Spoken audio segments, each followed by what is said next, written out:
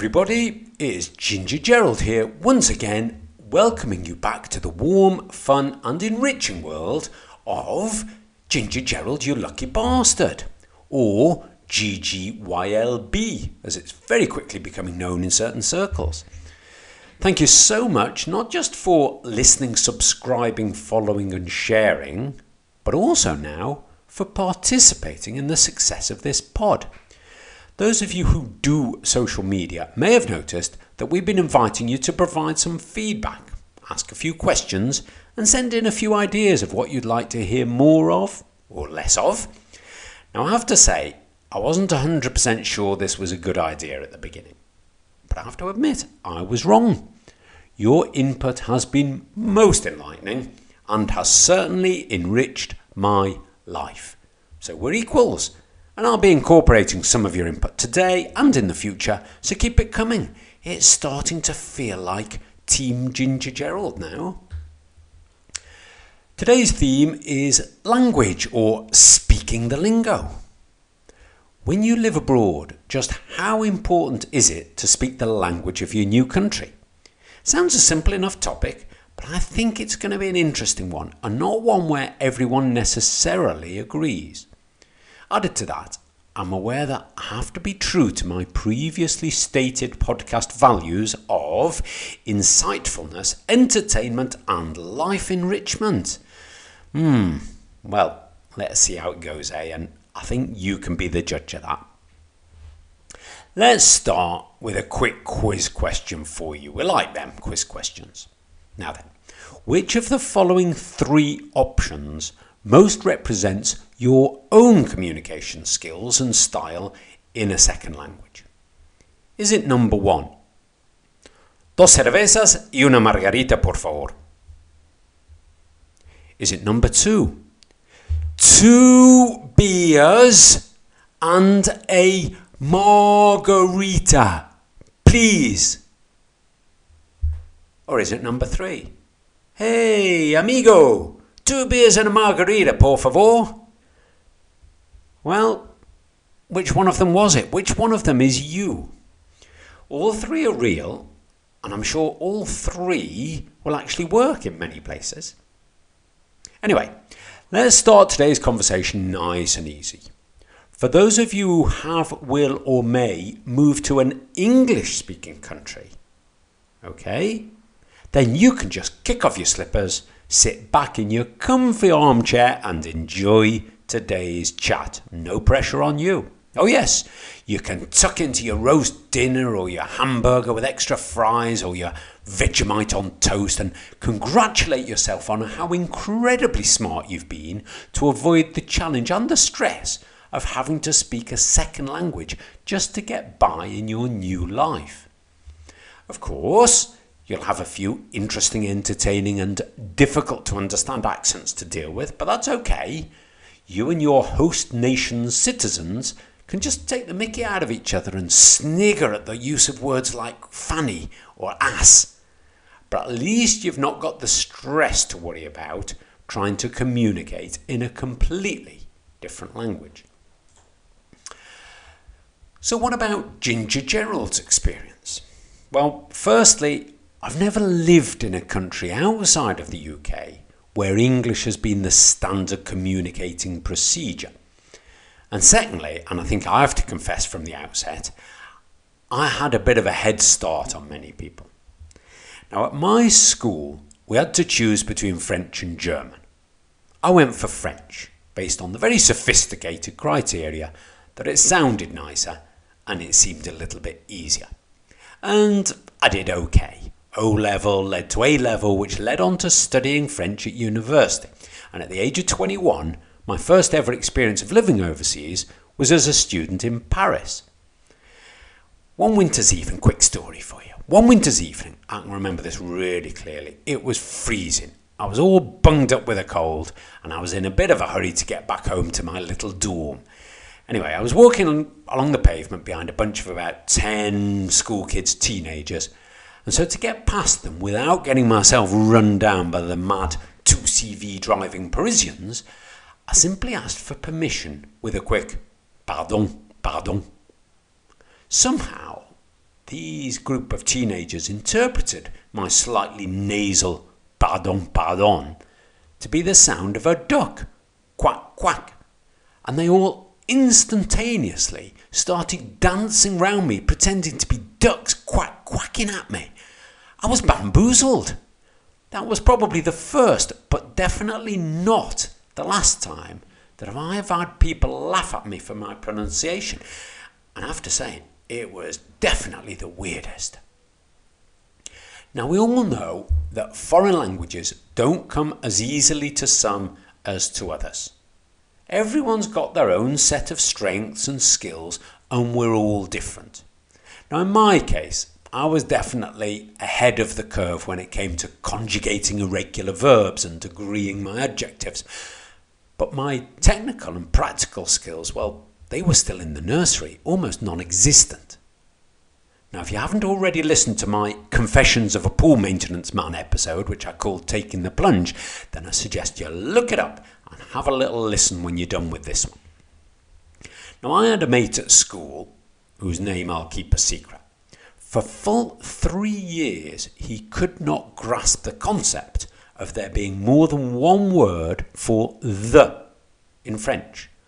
I always did his homework for him, making a few purposeful errors, of course, to very cleverly trick the teacher, who probably didn't actually give a monkeys, and who was actually known by the rather disrespectful nickname of Knob. Anyway, I couldn't help him with tests, so this mate of mine got a 0 in every French test he ever did, and of course he dropped French at the very first opportunity.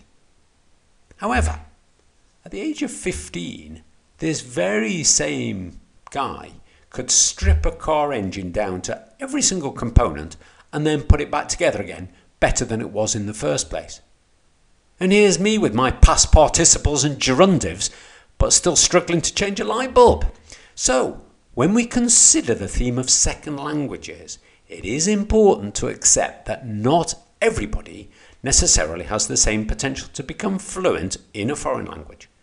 Just the same as not everyone can run 100 metres in 10 seconds, no matter how hard you train, how hard you try, or even to ride a motorcycle while juggling fire clubs at the same time.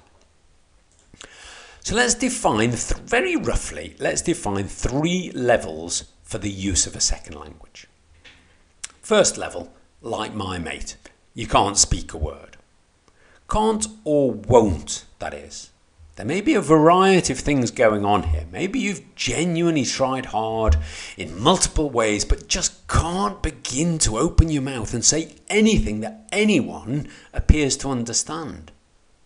Or maybe you do understand quite a bit, but you become an absolute nervous wreck when it's your turn to have a go. People very often say that they understand quite a lot, even everything, but then they speak in English. And I get that.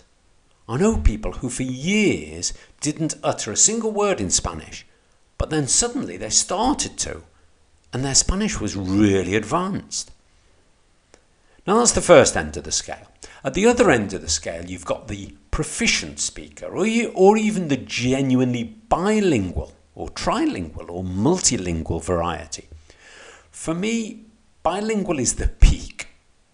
People who speak and read and understand 2 or more languages at the same level, and their accents, grammar and their word selection means that they could probably genuinely be taken as native speaker of either language. Often these people, we tend to refer to them as one of them, are born into it. Maybe their parents have different mother tongues, or they're second or third generation arrivals, immigrants, expats, or maybe home means one language and school, or outside of home, is another language. So not all people are born into it. Some people are really linguistically talented and learn a language so well, they're so immersed in it, usually for such a long period of time, that they transition from being very fluent and proficient into being bilingual. Bilingual is seen from the outside, especially in Europe, as being a really major advantage and a big personal selling point, both personally and professionally. But it's not seen as that quite so much elsewhere. In the US, for example, there are millions of bilingual Spanish and English speakers, But for some reason that I don't get, this often seems to be looked down upon rather than applauded. And then think of the number of, for example, Indians who speak English perfectly in addition to their own native language or languages. So that's both ends of the scale, the I know nothing crowd and the linguistic savants. But the vast majority of Brits living in a non-English speaking country fall somewhere in the middle of those two extremes. Most people give it a go, and after a while they can understand some or even most of what they hear, particularly in one-to-one conversations, and they make themselves understood using a reasonable breadth of vocab and grammar that may not be perfect, but it is understandable. Some people progress really quickly and become proficient, maybe eventually become bilingual. But some stay where they are, or they even deteriorate as years drag on. Like most things, new skills seem to be better suited to a young and active brain. However, for most Brits living abroad, the objective of speaking the local language is to be able to get on and enjoy your life, irrespective of where you've chosen to live, and to be able to integrate.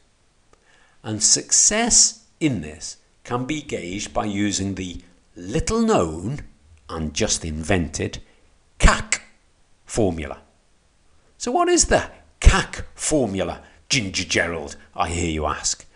Well, CAC is spelled K-A-C. And here's how it works. Listen to the following three concepts and their definitions as we go through them. And then you have to mark yourself out of 10 for each one. And you need to be honest. So let's start with the K of CAC.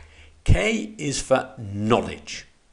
How well do you know a language, and how well can you already communicate in that language, both spoken and written?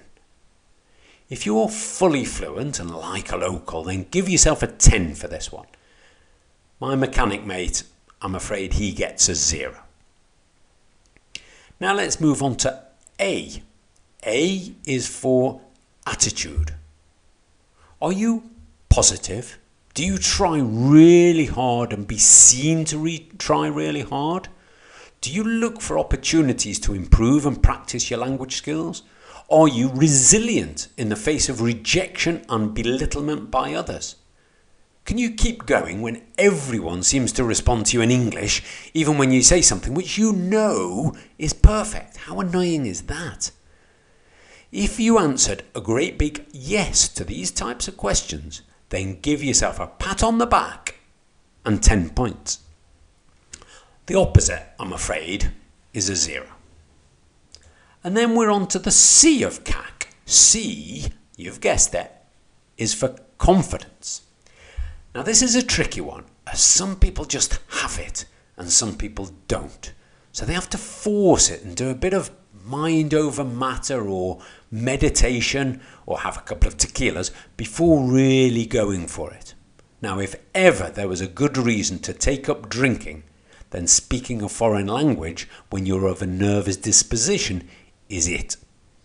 Irrespective of your alcohol intake, it's super important to try to become confident. Easier said than done, I know. So, are you timid as a lamb? If so, you get a 0. Or are you super confident even if you know you're making a million mistakes as you go along? If so, you get a 10. Now, if you're overconfident or a cocky twat, then knock a mark or 2 off, because nobody likes one of them, do they? So how did you all get on? What score did you get? If your total score is 20 or more, and provided that none of your scores are 0, then you're on the right track. All you need to do is focus on what you can do to improve each one of those scores, starting with the lowest.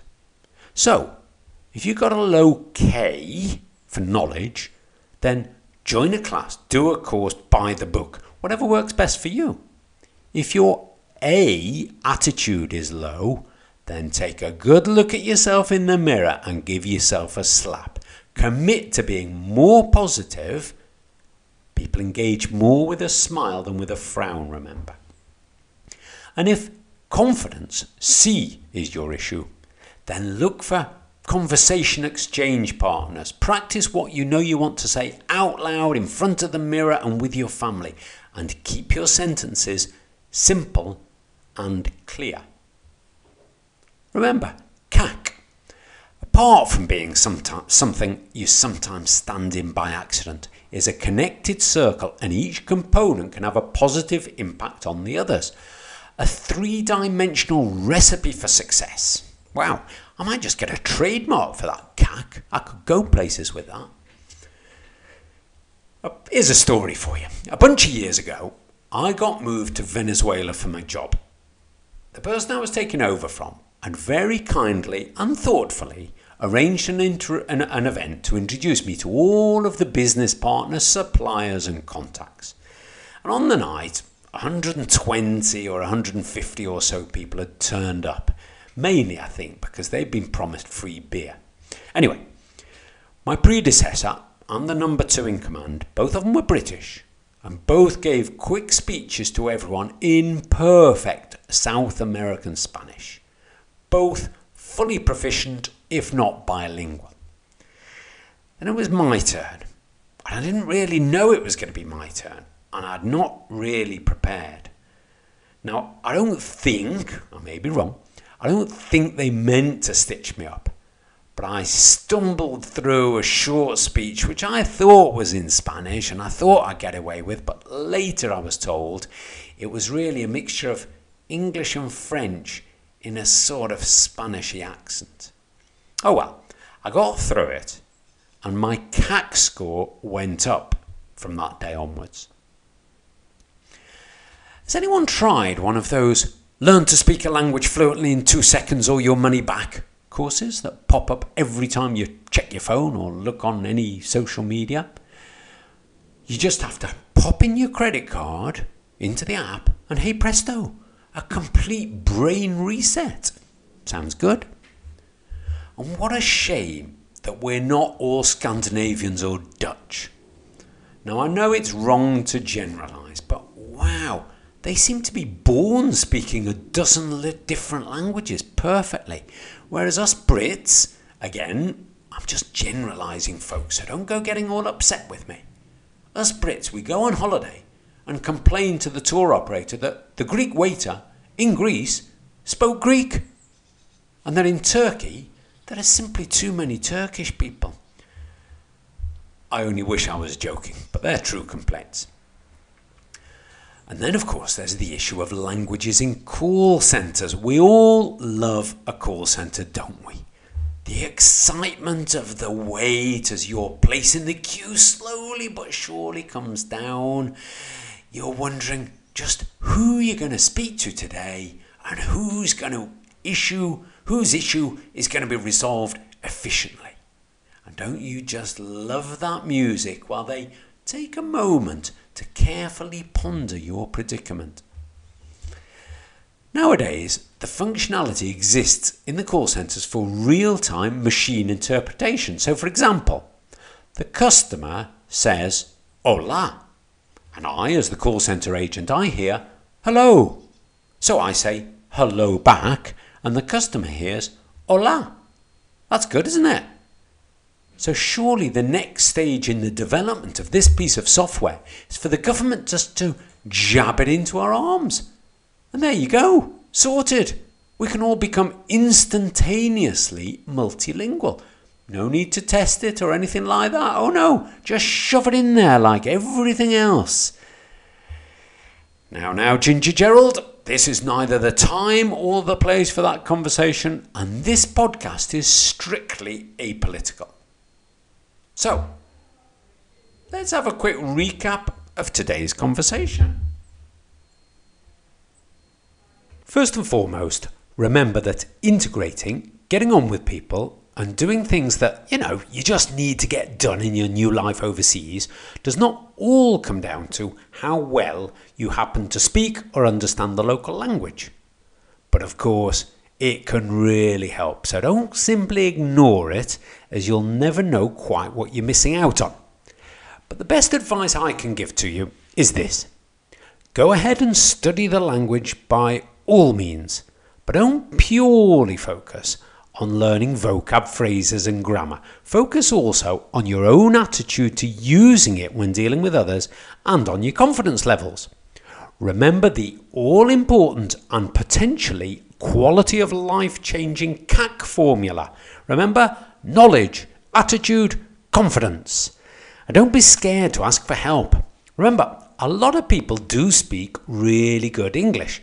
And if you have a smile on your face, and if it's clear that you're prepared to really have a go at expressing yourself in somebody else's language, then you'd be amazed how many people will jump to help you to achieve it. That's when the A for attitude really comes into its own. So guys, I hope you didn't feel like I've given you a lecture today, and I really hope it might have helped some of you who are maybe struggling to be understood or to understand. And to those of you who are already proficient or bilingual, then I hope you'll consider offering a helping hand to your fellow compatriots. You never know, one of them might even be able to mend your car the next time it conks out. Next week, we are finally going to explore that maybe dull, but absolutely necessary world of administration or bureaucracy, which surrounds and can engulf a move overseas, or even your entire life when you're there if you're not careful. Banks, insurance, health, rental contracts, mortgages, buying and selling cars, bringing your pets, and maybe the biggest one of the lot, residency. And of course, we need to just look at how Brexit may have taken the wind out of your sails. Now, I solemnly promise to bring this subject to life and to make it as interesting, entertaining and as enriching as I can. And of course, I've got a few tales of desperation and frustration to throw into the mix and to break up my words of wisdom. We'll be calling the episode Bloomin' Bureaucracy. And believe me, I don't like it. Thanks for listening, folks. Let's speak again next week. Thank you, Ginger Gerald, for enriching our lives.